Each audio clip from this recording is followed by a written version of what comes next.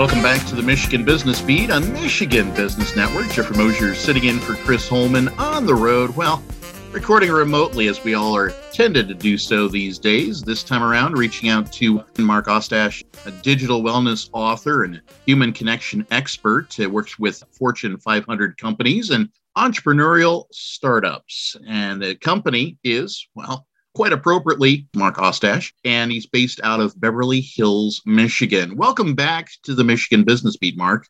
Hey, Jeff, always a pleasure to be back with you. And a great evolving topic. So this time around, wanted to reach out to you as, well, we've been in the midst of what most are thinking of as the Great Resignation. And well, you're here to turn that on its head and help the business folks out there across the state of Michigan and elsewhere to think about a great retention. So lead into it, please.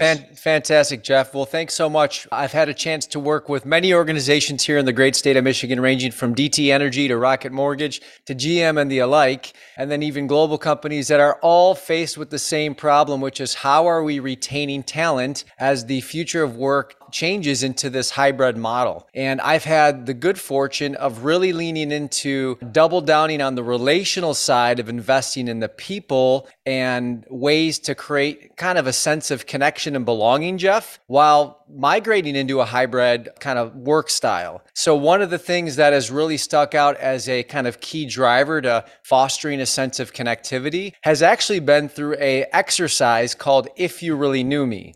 And it sounds a little bit strange, but in fact, it's an opportunity to express vulnerability in a virtual environment. And it sounds like this. Jeff and Michigan Business Network listeners, if you really knew me, you would know that I have a brother with special needs who can drive and work, but will always need to live with a guardian. If you really knew me, you'd know that I have a 4 and a 7-year-old that bring my wife and I to the center of joy and chaos as we navigate the hybrid world. If you really knew me, you'd know that I surprised my wife and sang her my wedding vows 12 years ago, and she was surprised because I don't sing outside of the shower or the car. If you really knew me, you'd know that I often smile on the outside, but I don't always feel that way on the inside. And if you really knew me, you'd know that I'm super, super blessed to be able to call virtual speaking my vocation.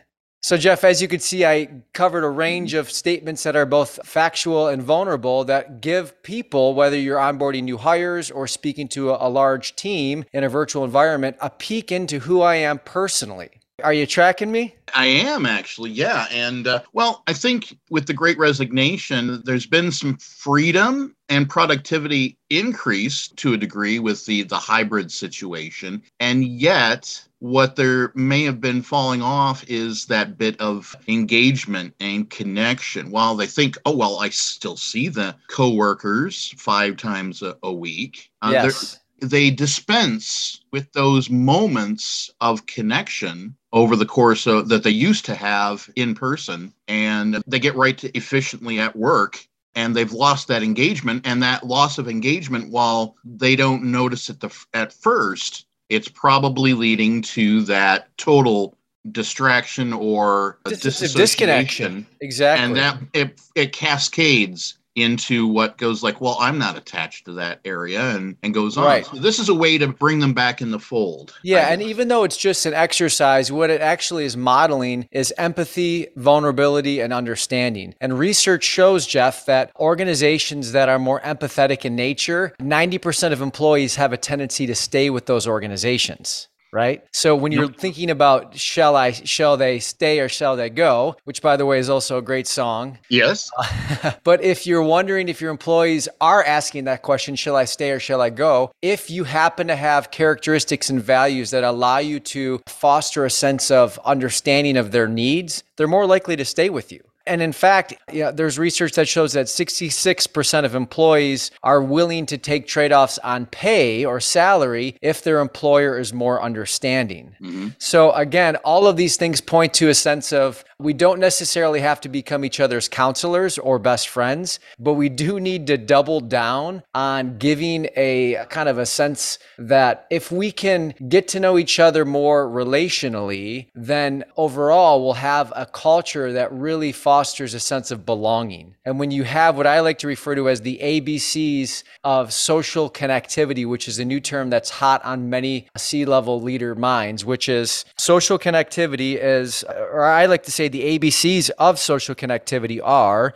alignment, A, B, belonging, and C, connectivity. So if you can model social connectivity in your workspace and kind of drive down those values, people will be more likely to stay for years and years to come. So in the minutia of actually implementing this icebreaker, is it a case where either a top executive or that primary meeting agenda whole management person starts it off and shares their vulnerabilities, letting the audience in the Zoom or other video conferencing format know about themselves, and then pass the talking stick around the room? Yeah, that's exactly right. Yeah. And, with larger meetings, if you can model it as the meeting owner and have maybe 3 or 4 people ready to go, kind of stage in the background, or even offer some courageous volunteers to go in the moment, even if you just make it a 5-minute part of a 60-minute meeting and you do it on the front end, it goes such a long way. And Jeff, this icebreaker really it's actually the title of my next book, If You Really Knew Me, The Secret to Creating a Culture of Connection and Belonging in a Hybrid Workspace. Yeah. It's been one of these things where I've done this in probably, 90 virtual events in the past year and a half. And there hasn't been an event where a leader hasn't said, we are now doing that in our quarterly offsites or our small team gatherings. So again, it sounds almost too good to be true because it simply is just an invitation to invite vulnerability into a virtual environment. But once it's there, then you create common grounds with people, whether you're both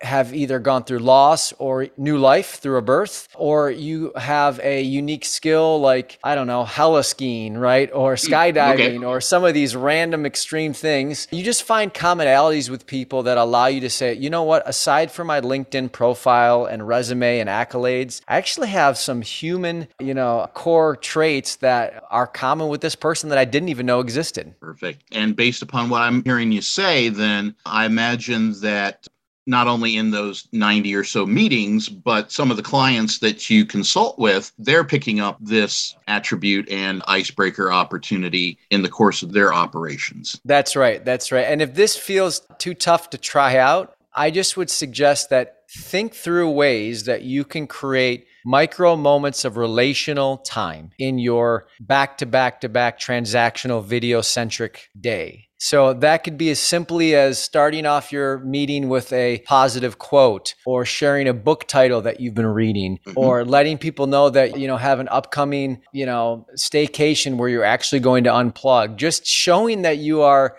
just as human as they are goes a heck of a long way in diffusing some of the anxiety and guilt that's plaguing our cultures right now. And in fact, I just read an article that said 87% of Americans are in a constant state of anxiety over the past 2 years. So those people represent many employees in the state of Michigan today. So if you have an anxious workforce, if you don't extend a hand of empathetic understanding or an invitation into giving them a safe space to show up kind of as they are, then you're missing out on an opportunity to really keep your employees intact and your team members engaged, calling your organization home for their time here within their culture. Perfect. And as that anxious workforce across the Michigan business community waits on your next book, how can they find out more about you, your company, and your previous work? Yeah, feel free to send me an email at hello@markostash.com. That's MARKO.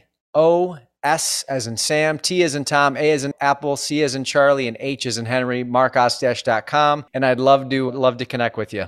Well, Mark, thank you so much for spending some time with the Michigan Business Beat. Thanks so much, Jeff. We'll see you back soon. Once again, Mark Ostash is digital wellness author, human connection expert, working with Fortune 500 companies and entrepreneurial startups. And the company is Mark Ostash out of Beverly Hills, Michigan. We've been discussing the Great Resignation to the Great Retention and how simple warm-up exercises are helping to engage and retain employees.